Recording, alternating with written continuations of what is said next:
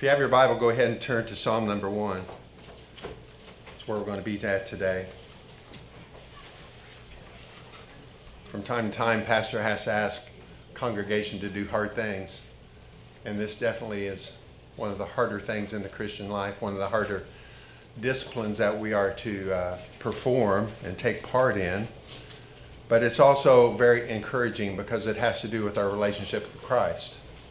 And I think we have to ask ourselves the question, just how deep in our relationship with Christ do we want to go?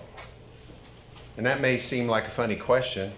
Most of you might say, well, I want to go as deep as possible. But it takes some work to get there, right? It takes some work in the Word of God to be able to go deep in our relationship with Christ. And He does that as He conforms us to the image of Christ, which I hope is everyone's goal in here. Especially these young new Christians.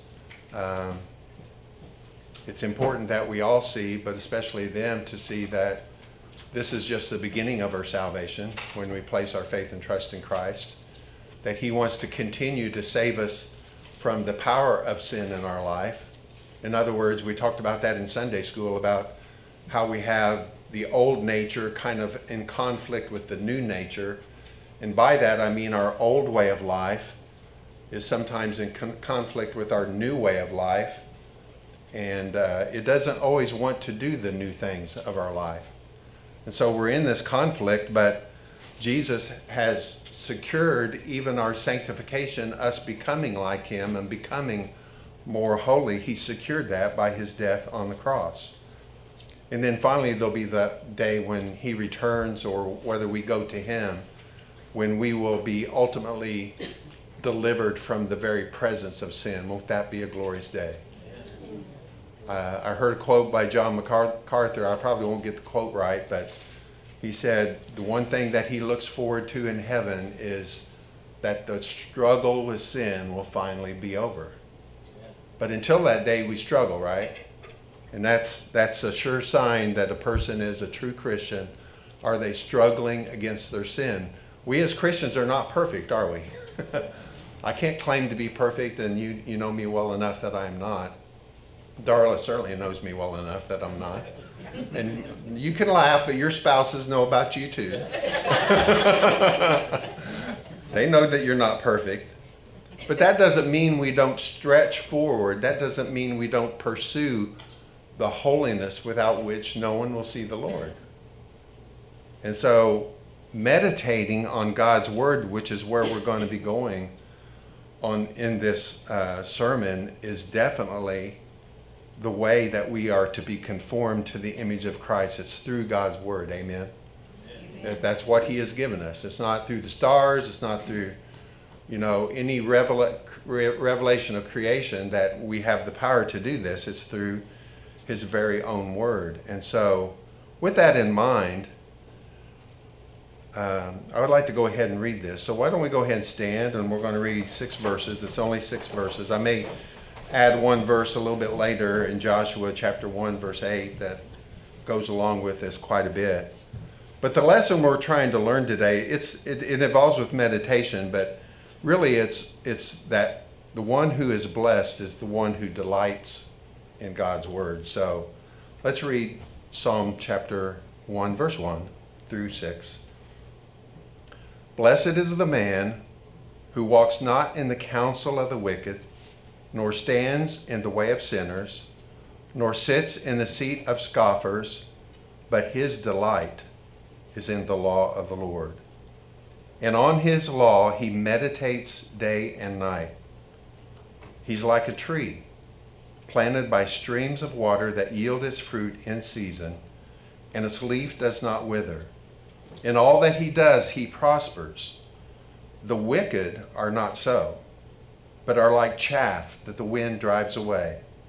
Therefore the wicked will not stand in the judgment, nor sinners in the congregation of the righteous. For the Lord knows the way of the righteous, but the way of the wicked will perish. Let's pray. Father, once again we come to you asking for your help. We pray that for every Christian here that you would help the Holy Spirit to help us to understand the Scripture, to get all of the meaning out of it that we can, so that we might act in ways of obedience to you, that the world might see that and be attracted to the person of Jesus Christ. So we pray for your help, and we ask these things in Christ's name. Amen.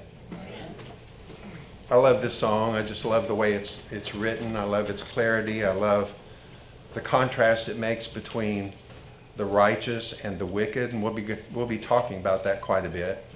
But as I said, the lesson that I want you to get out of this, and I always give away the lesson quickly because I want you to know it. I don't want you to be guessing about it. But the one who is blessed is the one who delights in God's word. And there's just a couple things I want to mention about that. What does it mean to be blessed? I think most of us would say, well, yeah, I want to be blessed. But what does it actually mean to be blessed? And I think blessed comes from the word to be happy. But it means to be happy because of what the Lord has given to us, right? It's a blessing. It's a happiness that comes over us because of the way God has treated us or what he has given to us, how he has provided for us. And blessings come in many, many different forms. Some of them are material. Most of us in here probably have had, 3 square meals a day for quite a while. We're doing okay as far as eating. We've got shelter. We've got a fellowship with one another.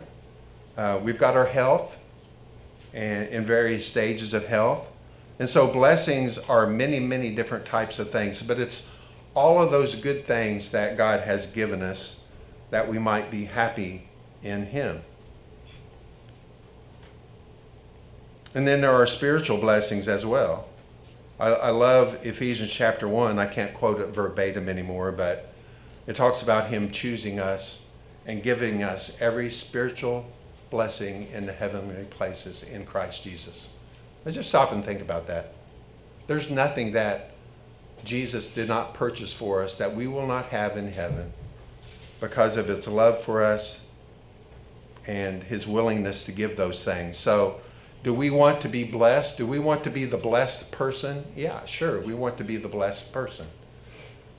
The other part of this little lesson here, where I say blessed is the one who delights is the one who delights in God's word, is the word delights. Now, we all know that the word of God is important. I think everyone here knows that. The word of God is important. But is the word of God something that is your delight? That's a little bit harder question, right? Because if it's something that we delight, it means something that we want around us and to almost encompass us and to guide us and direct us in every aspect of your life. And to be honest, the only example I can use as myself is that sometimes I don't always feel that way about the word. Sometimes maybe I've studied all week. I don't necessarily feel like picking that up and reading it. I'm just being honest, right? Just being honest. I don't always feel that way.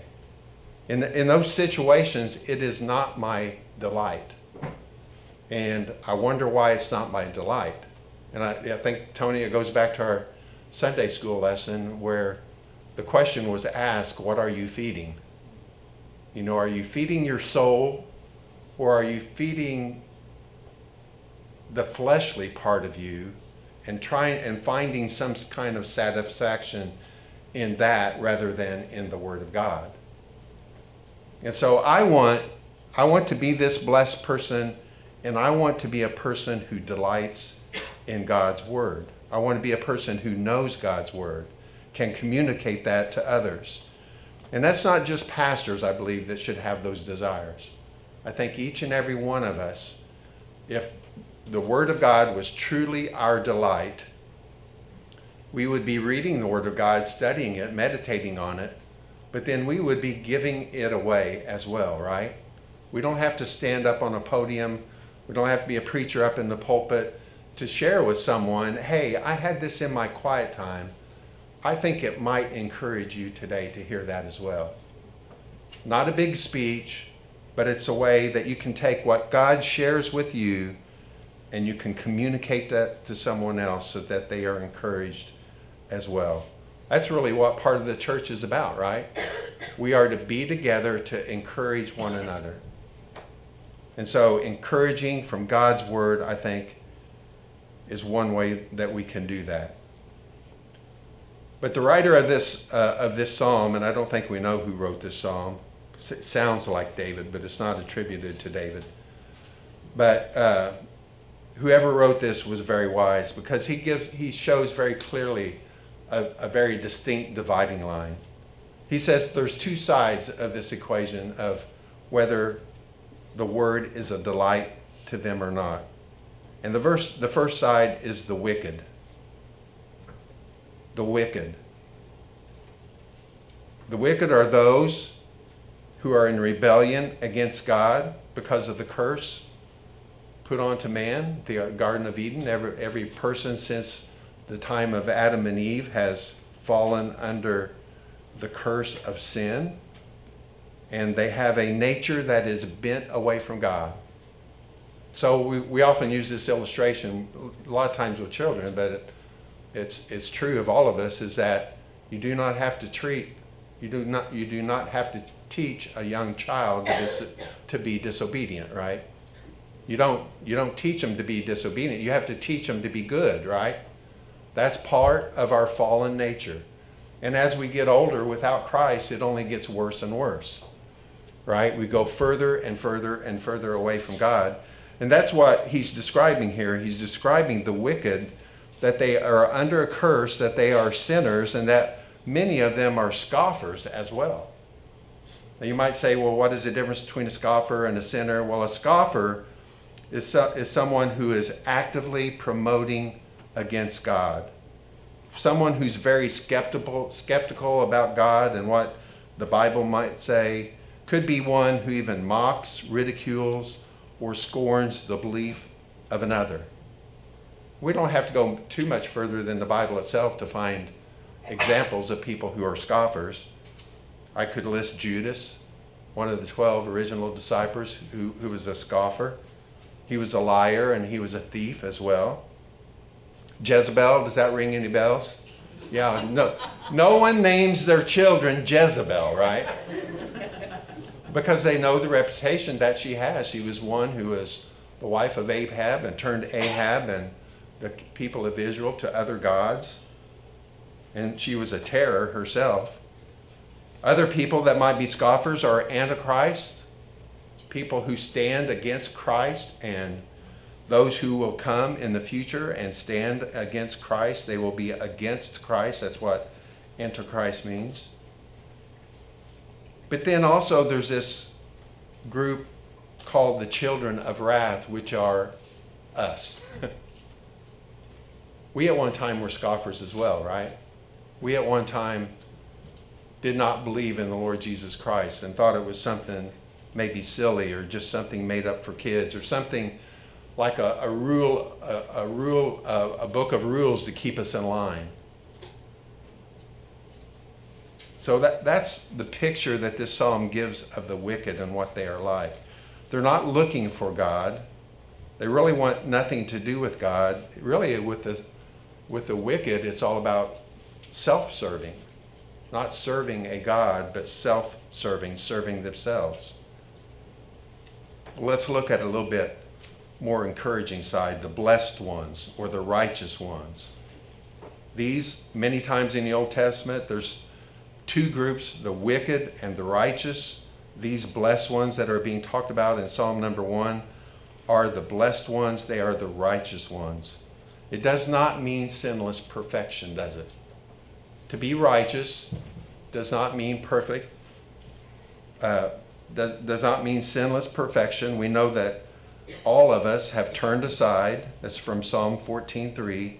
Together we have all become corrupt. There is none who does good, not even one. That's a picture of all of humanity. And so blessed ones or righteous ones are not those who in themselves are good or are sinlessly perfect, perfectly sinless.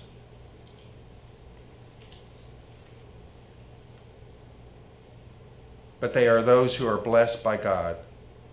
Psalm 146:5 says, blessed is he whose, listen to this, blessed is he whose help is the God of Jacob, whose hope is the Lord, whose hope is in the Lord his God. The blessed, their hope is in God. Amen. And so they are righteous, not of their own righteous deeds, but because Jesus himself led a perfect life. And when you trust and believe in Christ, his righteousness becomes your righteousness. Psalm 146:8 says, the Lord lifts up those who are bowed down. The Lord loves the righteous. The righteous, the blessed, are those who trust in God to save them. They have an attitude of humility. They recognize their sin. They've turned away from their sin, and they are turning to God for their salvation. They are those who are in a covenant with God and are committed to their covenant with God. Well, we talked about the two sides, but there's a delight for each one of these sides. First of all, the wicked, they delight in themselves. They delight in their own accomplishments, in their own glory. They delight in other people honoring them. And they really have nothing to do with God. Their counsel comes not from the Word of God, but it comes from the wicked, sinners, and scoffers. They reject God's Word, but they would rather go to the counsel of people who are living apart from God and are actually living sinful lives. The blessed ones, on the other hand, delight in God's law. They delight in God's law. These are the righteous ones, not a righteousness of their own, but a righteousness that comes from God through Christ.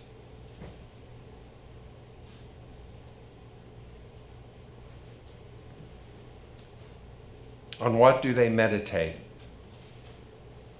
Do you meditate?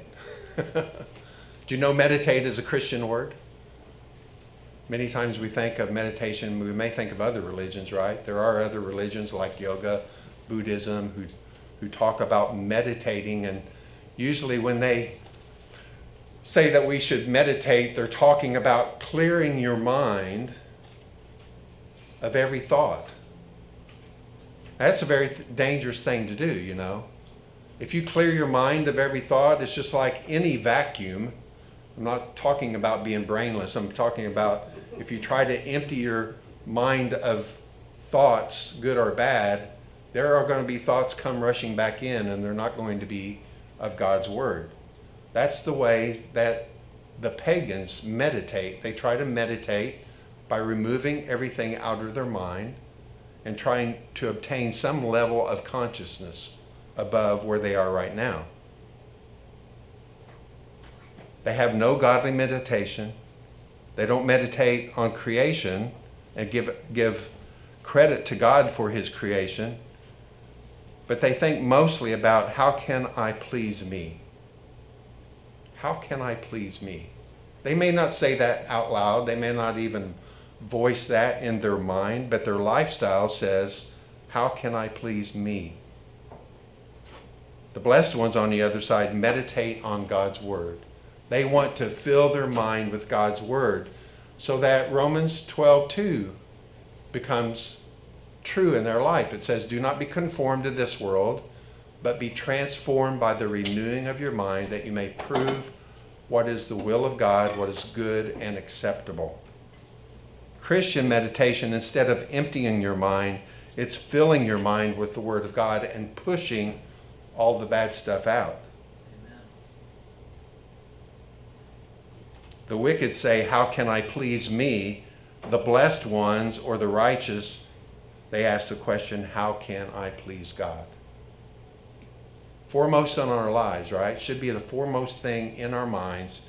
How can I please God? And so from these actions, both sides bear fruit. We've talked about this many times, but fruit is an important concept in the Bible, right? So this is, those of you that have been on Wednesday night, we've been talking about parables. This is a parable, right? It's a parable much like parables that Jesus taught. Jesus taught about the 4 different types of soil. And there was one soil, the rocky soil, where the seed was cast out on there and it sprung up, but because it had no depth of root, when the sun came out, it was scorched and it did not bear any fruit. Do you see the similarity in that parable and this one? Because Jesus says the one who meditates day and night on God's word, he's like a tree planted by streams of water that yield its fruit in season, and its leaf does not wither, and all he does, he prospers. And so the wicked, they are not like the tree, they are like chaff, which is the particles left off of the wheat after it's been threshed. It's not a fruit. The only thing that it is good for, like the parable that Jesus said, is for binding together and thrown into the fire, which is where the wicked will end up ultimately, right? Fire.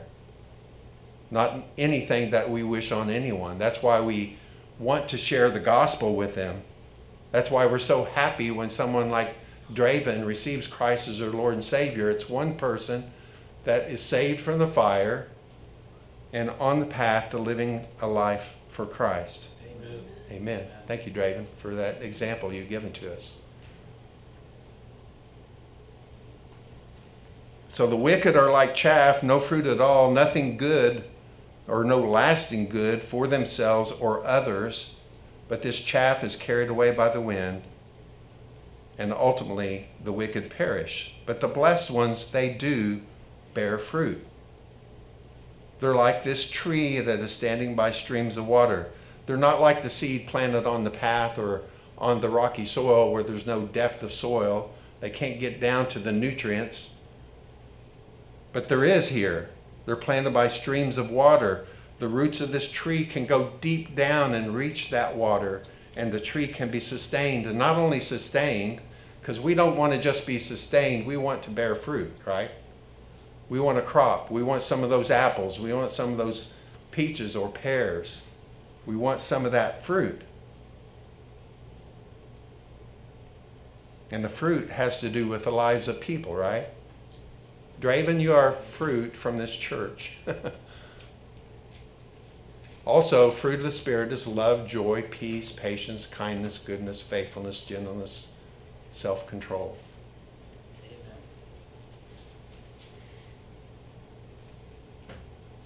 So the blessed ones are the ones by the tree, or they are the tree planted by streams of water. It's strong, it weathers storms because it has deep root. The whole idea of meditation and meditating on God's word is to get every last drop of goodness out of that scripture that you can, right? That's what meditation is about. The word meditation used here and also in Joshua 1:8 really means to chew the cud. Have you ever heard that term before? Probably heard it in here. This is probably not the first time I've talked on this, but it really means to chew the cud. And the animal who chews the cud chews for a while, it swallows it, goes to a special compartment in the stomach, and then later on they can bring that back up and they chew it more to get more and more and more nutrients out of it. That's what meditation on God's word is. It's reading some of God's word, thinking about it. Maybe for the rest of the day you kind of tuck that back because you still have some questions about it. But then you bring that back up later in the day and God gives you more and more insight on that. Maybe it happens in your quiet time. It doesn't have to happen throughout the day. Maybe it happens in one quiet time where you sit down and you say, I'm going to understand this verse and I'm not going to leave until I understand what it says. You ever had a verse like that? I got a bunch of them if you want to answer them for me. But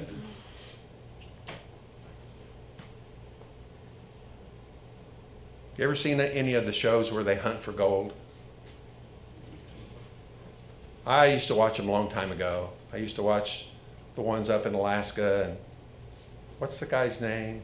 The younger guy that, anyway. Todd was started out, he was a big one, and then Parker. So they had to work hard to get that gold, right? They really had to work hard.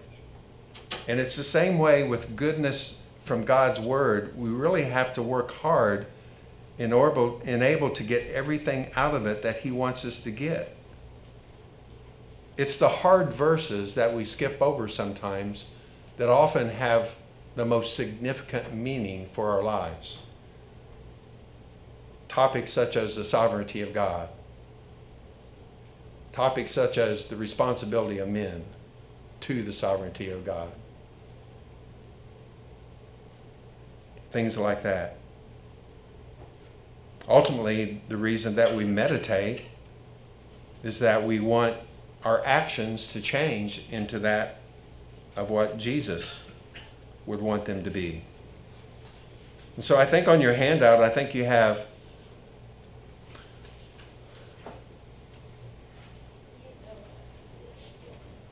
some information here that I want to go over in the way of closing. What is Christian meditation? It's filling our minds with God's word with a view to real world change and application. We're doing this because our lives need to change. They need to be conformed into the image of Christ.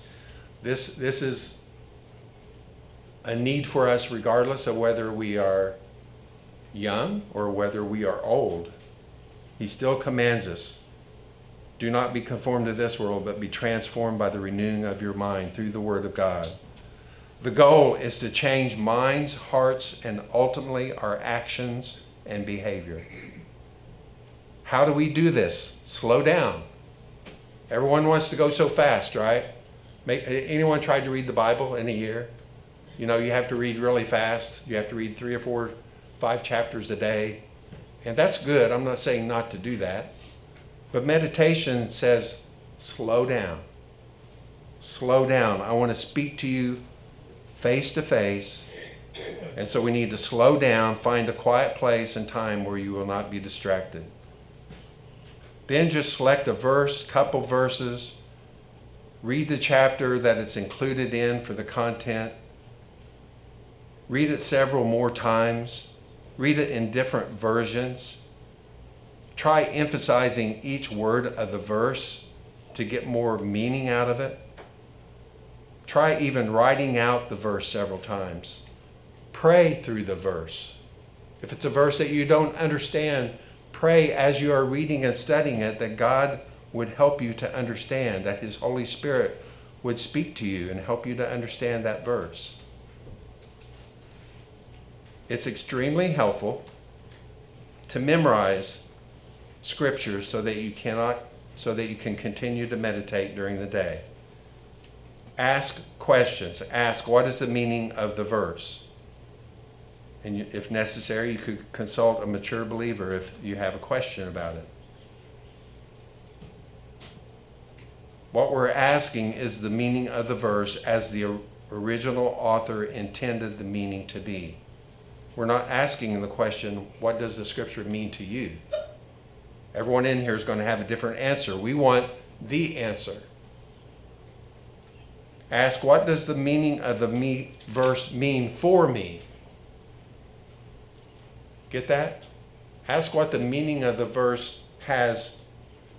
Ask, what does the meaning of the verse mean for me? In other words, how is it going to affect me?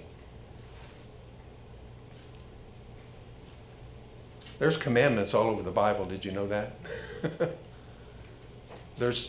Other than the 10 commandments, the ones that we know, but there's commandments all over the Bible. Paul says, so whatever you do, whether you eat or drink, do all to the glory of God. Have you ever thought about what it meant to actually try to be obedient to that verse? But so many times we rush through that, right? We rush through it and we think, that's a good concept. I'll file that back here. And it really doesn't take effect in our heart, which that's what meditation does, right? It takes what we know in our mind and moves it down to our heart so that we are acting upon it. So whatever we do, do all to the glory of God. How are you going to be obedient to that verse today? It's work, right? It takes some work. to do that. But the benefits far outweigh the cost of what it is. The benefits are a true experience of having a relationship with God. You really get to experience Him. You get to ask Him the hard questions. You get to find the answers to the hard questions. And you will grow closer to Him, which I hope is everyone's goal in here. Finally, last thing on your handout, be obedient to what God reveals you from the text. Try to do something that day. If the verse says, encourage your brothers and sisters in Christ, that's not just something, that's not a random saying, that's God speaking to you. Find someone in your church that you can encourage that day. Meditation, Christian meditation. It's one of the 5 ways that we take God's word into our life. I've mentioned this before. The little finger represents listening to the word of God. That's what you're doing right now. The next finger is a little bit stronger finger. That is reading God's word. You're going to actually comprehend and remember more if you read it than if I say it. That's just the way human nature is. The third finger is studying Scripture. That's where you get out your Bible, your pen, your notebook, you write down observations, you ask questions, you really study the text. It's a little bit stronger. The first finger is memorize Scripture. Make it a part of your mind so that when temptation comes, you have a verse to answer the devil with. That's what Jesus did, right? He said, if you worship me, I'll give you all of this that you see. But Jesus had a scriptural answer. And then the 5th one is meditation. That's what you really use to grab hold of the Word of God. Because scripture memory places it up here, meditation takes it from here and puts it in your heart, where it was safe forever. And so my prayer for you today is that maybe today you will go back and reread this psalm again and want to be the blessed man who delights in the law of the Lord. Let's pray. Father, we thank you so much for today. We thank you for your scripture. We thank you that you have given it to us, and at great cost it has been passed down to us in a form that we have where it is true and accurate, and it's the word that you gave to your disciples. And we trust it. We believe in it because it has shown to be authoritative and it's shown to be powerful throughout the many decades and generations. And so this great gift you have given us, why should we not take as much advantage of it as we can? Let it not lay on our countertop or next to our bed, but help us to learn to pick it up and to love to meditate on the Word of God, to study it in such a way that it goes deep within our heart and that it changes our attitude, and it takes anger away and it gives us peace, helps us to love all people, and ultimately conforms us to the image of Christ. Thank you for this day. Thank you for this time together. We ask all these things in Christ's name. Amen. Amen.